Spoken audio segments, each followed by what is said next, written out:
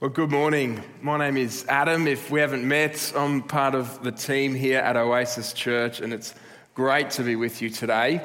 Let me say as well to the kids, it's great to have you with us today. You are as much a part of our church family as the adults. Now, I hope that you've got your sermon sheet there with you. Make sure you fill it out so you can bring it down to the front after the service and get a lolly from Caroline. Make sure you check with your parents, though, before you come down. We won't be held responsible for any hyped up children. Today, we're kicking off a new short 3-week sermon series called Tempted and Tried. For the next 3 weeks, we're going to be looking at Matthew chapters 3 and 4. Now, if you're unfamiliar with the Bible, Matthew, the book of Matthew, is what we call a gospel. There are 4 of them in the New Testament: Matthew, Mark, Luke, and John. A gospel is very simply an account of Jesus' life and ministry. And the reason that Matthew is called Matthew is because it was written by a man named Matthew. He was one of Jesus' 12 disciples. And the purpose of these 2 chapters that we're going to be looking at over the next few weeks is to introduce us to Jesus. Matthew writes these chapters near the beginning of his gospel, and he wants to tell us who Jesus is and why he came. And today we're going to be looking at chapter 3. Now, let me set it up by this way, by telling you that last year, for about a 6-month period, my wife Molly and I really got into the game Wordle. Now, maybe you did as well. Maybe you're still into Wordle. What's Wordle? Well, it's an online game where you have 6 attempts to guess a 5-letter word. And each guess gives you feedback on the letters that you've chosen. Now, Wordle took the world by storm during 2022. It was invented by a man named Josh Wardle, which is kind of where the name comes from, in October 2021.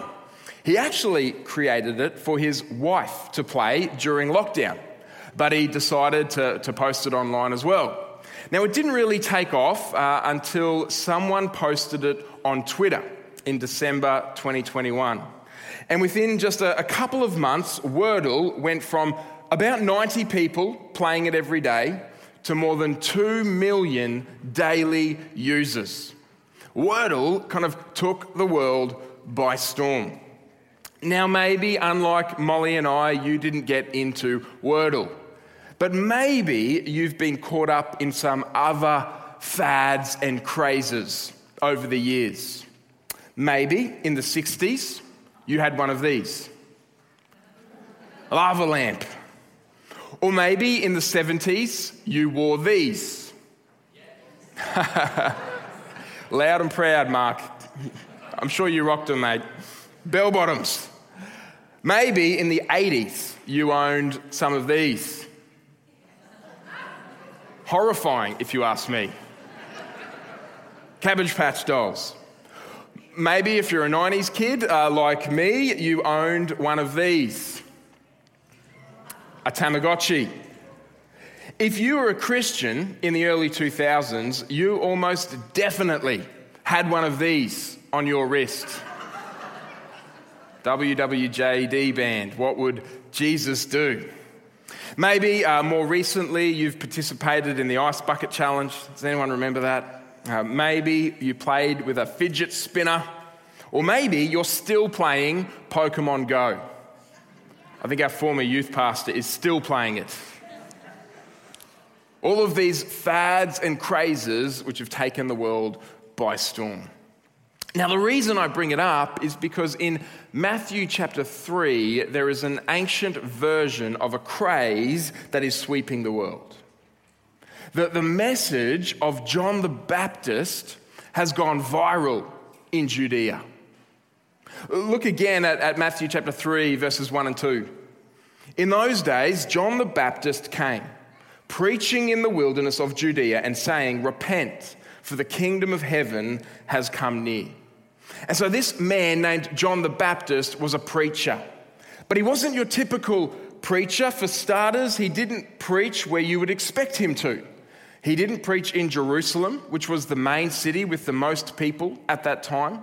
He didn't even preach in a building. He was out in the wilderness, in the middle of nowhere.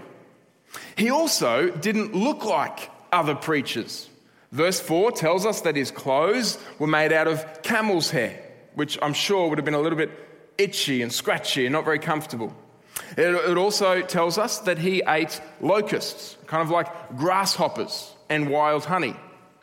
Now, kids, have you ever eaten a grasshopper? I'm certain some of you probably have. I've seen the things my kids put in their mouth. Now, I'm sure John was probably dipping the locust in the honey just to make them taste a little bit better.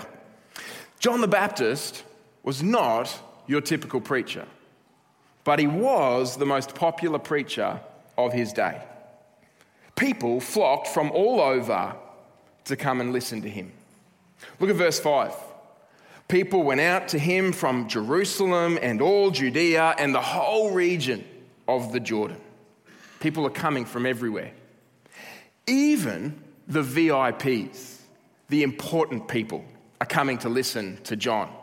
Verse 7 tells us that the Pharisees and the Sadducees, that the political and the religious elite, they're coming out to listen to John. He was the most popular preacher in his day. Did you know that John was also the only preacher that Jesus ever endorsed? A bit later in the Gospel of Matthew, Jesus says about John the Baptist, he says, "Truly I tell you, among those born of women, all of us, there has not risen anyone greater than John the Baptist." Jesus thought John the Baptist was great. Now the question is, why? What was so great about John the Baptist? What made him so popular? Why were people flocking to him? And why did Jesus endorse him? And the answer is his message. It's what he had to say. You know, there's lots of reasons that a preacher might be popular. He might be really funny, might tell lots of interesting stories. He might be really charismatic. Unfortunately for you, I am 0 out of 3 on that list. But what should make a Christian preacher popular is their message. It's what they have to say about God.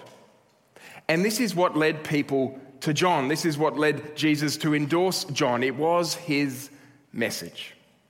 And what we're going to do for the rest of our time together is we're going to look at the message of John the Baptist. What did he have to say, and why does it matter so much? And because we have the kids with us today, I want to make it as simple as I can. We're going to look at the message of John the Baptist under 2 simple headings. They're this: God is coming, get ready.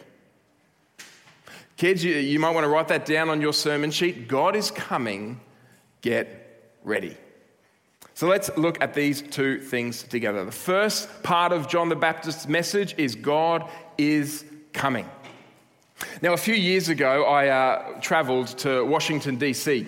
in the United States. Washington, D.C. is the capital of the United States. It's where all of the government officials and the politicians are. And there were a couple of occasions while I was in Washington, D.C. that I was walking through the city and this police motorcade came sweeping through the street. They had their lights flashing, their sirens blaring, and everyone is kind of scurrying off the road. And then just a few moments later, there would be this procession of big black cars. Their lights were flashing and they were full of security and all kinds of officials. And then eventually there would be this car with the American flag kind of waving on the front. And presumably it held a high-ranking official. I liked to imagine it was the president. Saluted every time we went past. Probably some random senator. Now the point is that the road was cleared. The way was made open for this dignitary. And this is kind of what John the Baptist is doing. He is clearing the road. He is preparing the way for the arrival of someone very, very special. Look again at what he says, verses 1 and 2. In those days, John the Baptist came, preaching in the wilderness, saying, repent. Now, we'll look at that in a moment. That's what John wants us to do. But first, there's something we need to know. Repent, for the kingdom of heaven has come near. The kingdom of God is arriving. In other words, God is coming. Now, this is a big announcement, isn't it? You know, it's one thing to hear the president is coming. It's another thing entirely to hear that God is coming. And presumably this is why so many people flocked to hear John. It was a big announcement. But this was also an anticipated announcement. This was an announcement that was a long time coming. The people of God, the nation of Israel, they had been waiting for hundreds of years to hear this news. The promise that God would send a Saviour. It ran through the Old Testament like a thread, including this promise in Isaiah 40. You can see it on the screen. Hundreds of years earlier, the prophet Isaiah wrote, a voice of one calling in the wilderness, prepare the way for the Lord, make straight in the desert a highway for our God, and the glory of the Lord will be revealed, and all people will see it together. The people of God had been reading this promise for hundreds of years. They'd been waiting for hundreds of years for this voice in the wilderness that would call out, he's coming. He's on his way. Get ready. And Matthew says that voice is John the Baptist. Look at verse 3. Matthew writes, this is he, referring to John the Baptist. This is he who was spoken of through the prophet Isaiah, a voice of one calling in the wilderness, prepare the way for the Lord, make straight paths for him. And so John the Baptist is John the preparer, John the pointer, John the voice. His message is that God is coming. Now this leaves us with a question, doesn't it? Okay, God is coming. What do I do? How do I prepare? Reminds me of a story that I've told you before about a lady that lived in Scotland near Balmoral Castle, one of the Queen of England's favourite places to holiday. Now, this lady's family who lived next door to Balmoral Castle, they were invited to the annual Balmoral Ball. You can probably imagine what that would have been like. And at this ball, they actually met the Queen and the royal family. And they got on so well that a little while later, this lady received a letter in the mail saying the royal family and the Queen of England would like to come to her house for tea. Now, can you imagine if you received that invitation or that request in the mail? Can you imagine how you would prepare for the Queen to come to your house? You would be cleaning and cooking and shopping and scrubbing and dusting. And that's just the Queen of England. What about the God of the universe? What about the King of Kings? This leads us to the second part of John's message. Firstly, he says God is coming. Second, he says, get ready. Now, obviously, this is a simplified version of what John says. Obviously, he says more than just get ready. He actually wants us to get ready in a specific way. He wants us to prepare with a particular response. And it's more than just dusting the china and making some scones. It's a preparation of our hearts. It's a reorientation of our entire lives. This is what John means when he announces and he begins his message with the word repent. This is the response that he wants from us. This is how we prepare for God's arrival. We repent. Now, what does it look like? What does it mean to repent? What is repentance? Well, repentance means to turn around. It means to change your mind. It means to change your direction. Repentance is like the sign on the ramp to the highway that says, wrong way, go back. If you've ever been driving and seen one of those signs staring you in the face, you're about to do something very unfortunate. Here's the way that Michael Horton, a theologian, defines repentance. Listen to this carefully. Repentance, he says, is not modifying a few convictions here and there, but realizing that your whole interpretation of reality, God, yourself, your relation to God and the world is misguided. It is not finding your way back to the straight and narrow after wandering off the beaten path a bit, but it is acknowledging before God that you are not and never have been, even in the vicinity. You saw yourself at the center of the universe, but now you realize that you exist for God's pleasure and glory. And that changes how you look at everything. Listen to this. The right to determine for yourself what you believe and how you will live is surrendered. That's repentance. According to John the Baptist, according to Jesus, according to the rest of the Bible, humanity is heading in the wrong direction. We are heading away from God, which means if we are going to prepare for God's arrival, we need to turn around. We need to start heading towards God.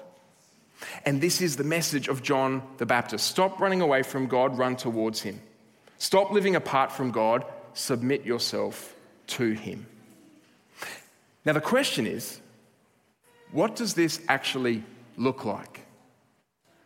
If repentance means to turn around, what does this look like in practice? How do we actually do this? Well, we're given two insights in this passage. The first is this: repentance begins with confession of sin. Repentance begins with confession of sin. This is what people were doing when they came out to John in the wilderness. Look at verse 6. Confessing their sins, they were baptized by him in the river Jordan. Repentance begins with the honest acknowledgement: I have turned away from God. I have lived apart from God. I have ignored God. I have been rebellious. I need forgiveness. I need mercy. Now, this doesn't come very naturally to us, does it? We don't like to admit that we're wrong. We don't like to admit that we need help. We like to blame others. We like to excuse ourselves. Kids, I'm sure you haven't, but have you ever done something wrong and then blamed someone else for your choices and your decisions? Maybe you hit one of your siblings, and when confronted, you said, well, they took my toy. Maybe you took a chocolate from the pantry that mum had told you not to take, and when confronted, you said, well, they took one first. Blaming others for your choices and your decisions. Let me let you in on a secret. Us adults do this as well. We blame others. We excuse ourselves. And we do this in our relationship with God. And John is saying if we want a relationship with God, it begins with us being honest about ourselves, admitting that we fall short. It begins with confession of sin. Now, why does a relationship with God begin this way? Why does it begin with this confession? Does God want to embarrass us? Does God want to shame us? The answer is no. God wants to forgive us. This is what's happening as people are going out to John in the wilderness. You see, after they confessed their sins, look at what happened. They were baptized by him in the river Jordan. Now, this baptism is a picture of being washed. It's a picture of being cleansed. These people were coming to John and they were admitting, I'm sinful and I need to wash my life clean. I heard about a man recently, and he'd made some terrible choices in life, and he said, I wish I could put my whole life in a washing machine and get it all clean. This is what God's Saviour would do. He would wash us, not just on the outside, but from the inside out. This is what John means when he says in verse 11, I baptized you with water for repentance, but after me comes one who is more powerful than I. I can't even carry his sandals. He will baptize you with the Holy Spirit and fire. He's saying Jesus will not just wash us on the outside, Jesus will renew us from the inside out. He will give us the Holy Spirit. He will cleanse us from sin. He will change our hearts. He will transform our lives from the inside out. And this leads us to the second insight about repentance. The first is that repentance begins with confession of sin. The second is that repentance leads to a changed life. I told you that John's preaching had become so popular that even the VIPs were coming to him, the Pharisees, the Sadducees. Now, surely it must have been tempting for John to pander to them. Here he was, a big shot. Even the VIPs, the politicians, the leaders, they're coming to listen to him. Maybe he would let them kind of go to the front of the line for baptism. Maybe he'd give them front row seats. Maybe he'd give them the gourmet locusts for lunch. Not quite. Look at what he says. Verse 7, you brood of vipers, you bunch of snakes, who warned you to flee from the coming wrath? Evidently, John didn't have a problem with people pleasing. Now, what was the problem? Why did John react so strongly? Why did he get so angry with these religious leaders? And the answer is that their repentance wasn't sincere. They were playing games. They were coming out to listen to John. They were coming to hear John, but they were just going through the motions. They were there because John was the latest big thing. Their hearts weren't really in it. They didn't really mean it. Now, how do we know? Because it didn't really change their lives. It didn't bear any fruit in their lives. That's why John says to them in verse 8, produce fruit in keeping with sincere repentance. It's not actual fruit. This is the fruit of good works. This is the fruit of changed behavior. In other words, John is saying to them, going through the motions of baptism isn't enough. Real repentance will mean a changed heart and a changed life. Real repentance is not a one-off moment. Real repentance is a lifetime of life change. You see, repentance begins with confession of sin, which leads to forgiveness of sin, which leads to a changed heart and life. Now, let me be very, very clear on this. Kids, I want you to be very, very clear on this. Our good works do not make us right with God. Our good works can never make us right with God. I have this little liturgy that I use with my kids at bedtime. I got it from someone else, so I can't claim it as mine, but most nights before I kiss them goodnight, I'll look them in the eyes and I'll say to them, do you know that I love you? And they'll say, yes. And I'll say, do you know that I'll love you no matter the good things you do? And they'll say, yes. And I'll say, do you know that I'll love you no matter the bad things you do? And they say, yes. And then I'll say, who else loves you like that? And the response is God. Normally after they've given a long list of extended family members as well. This is how God loves us. Despite our sin and evil, apart from our good works, he has saved us because of his great mercy.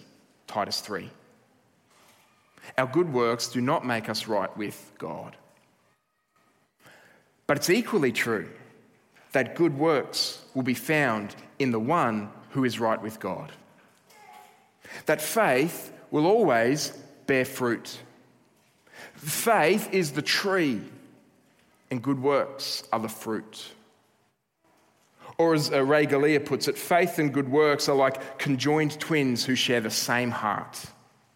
They're distinct, but they belong together.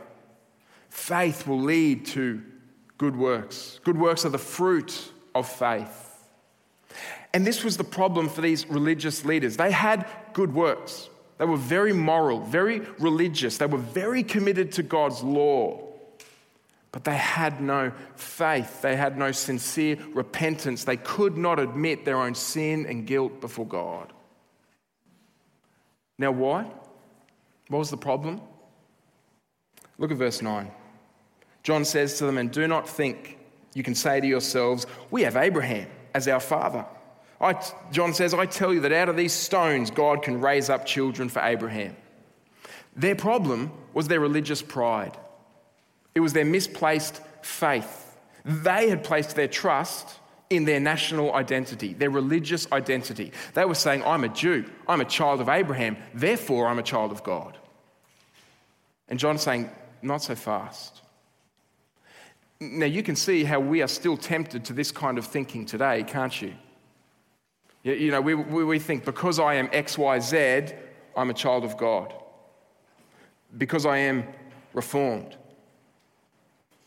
Because I am an Anglican, a Presbyterian, a Baptist. Because I've been baptized. Because I've been catechized. Because I'm a pastor or an elder. Because I'm a youth group leader or a life group leader. Because I give to church. Because I go to church. On and on we could go. We are still tempted to misplace our faith. To not place our faith solely in Christ alone, but to place our faith on a position we have, or a place we go to, or a past event. Let me speak to the kids for just a moment, perhaps especially the older kids.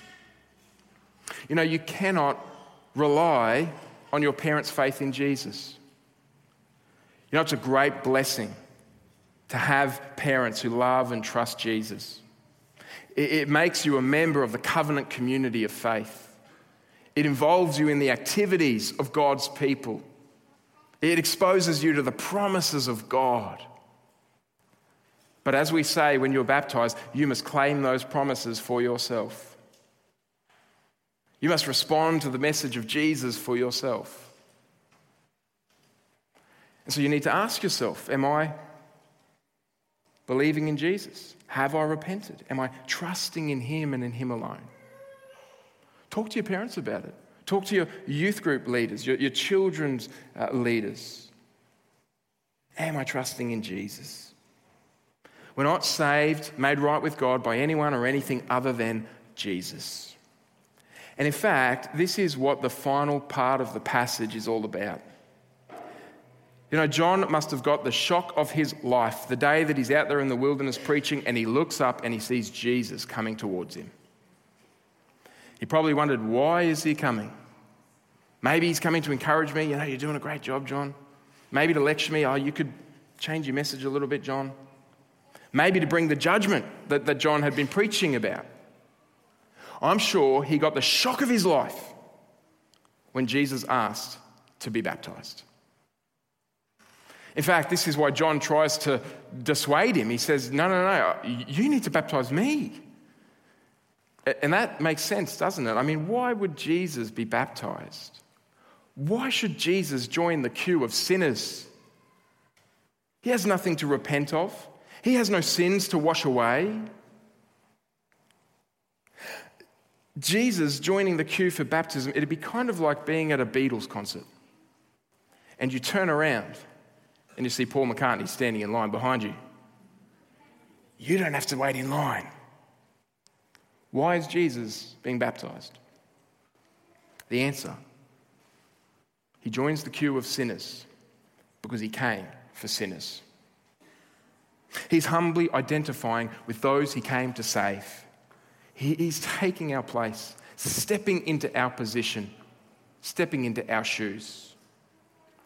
Let me explain it to you this way, and it's a sport illustration, I'm sorry. A few years ago, the Brisbane Broncos finished dead last. We won the wooden spoon for the first time ever. Now, not long after that, we signed Adam Reynolds to play for us. He was the playmaker that we desperately needed. And we signed him halfway through the year in 2021, and I just remember waiting and waiting for the end of the year to finally see Adam Reynolds in a Brisbane Broncos jersey. Because it would finally mean that he was one of us, that he'd come to play for us, to fight for us, to go to battle for us. And when Jesus was baptized, it's like he was putting on our jersey. He was willing to be identified with us. The down and outs, the lost, the last, and the least. It's as if he's saying, I came for them. I came to fight for them.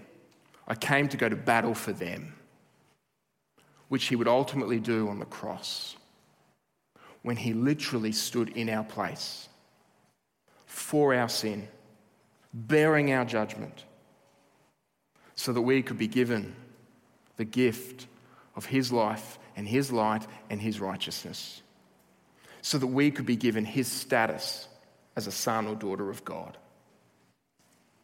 In fact, look at what happens when Jesus is baptized. As soon as Jesus was baptized, he went up out of the water. At that moment, heaven was opened and he saw the Spirit of God descending like a dove and alighting on him. And a voice from heaven said, "This is my Son, whom I love. With him I am well pleased." When Jesus steps into the place of sinners, the Father says, "This is my Son." This is why he came. The beloved Son of God left the glory of heaven to come to earth to stand in the place of sinners so that sinners could stand in his place in heaven. So that we could be given his status as a son or daughter of God.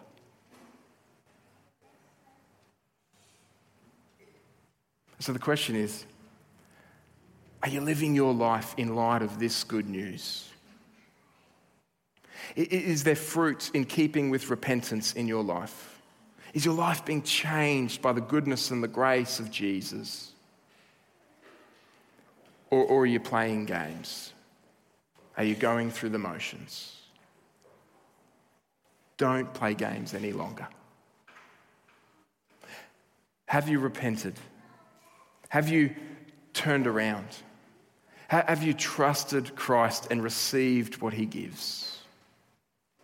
Don't put it off any longer. God is coming. Get ready. Let's pray.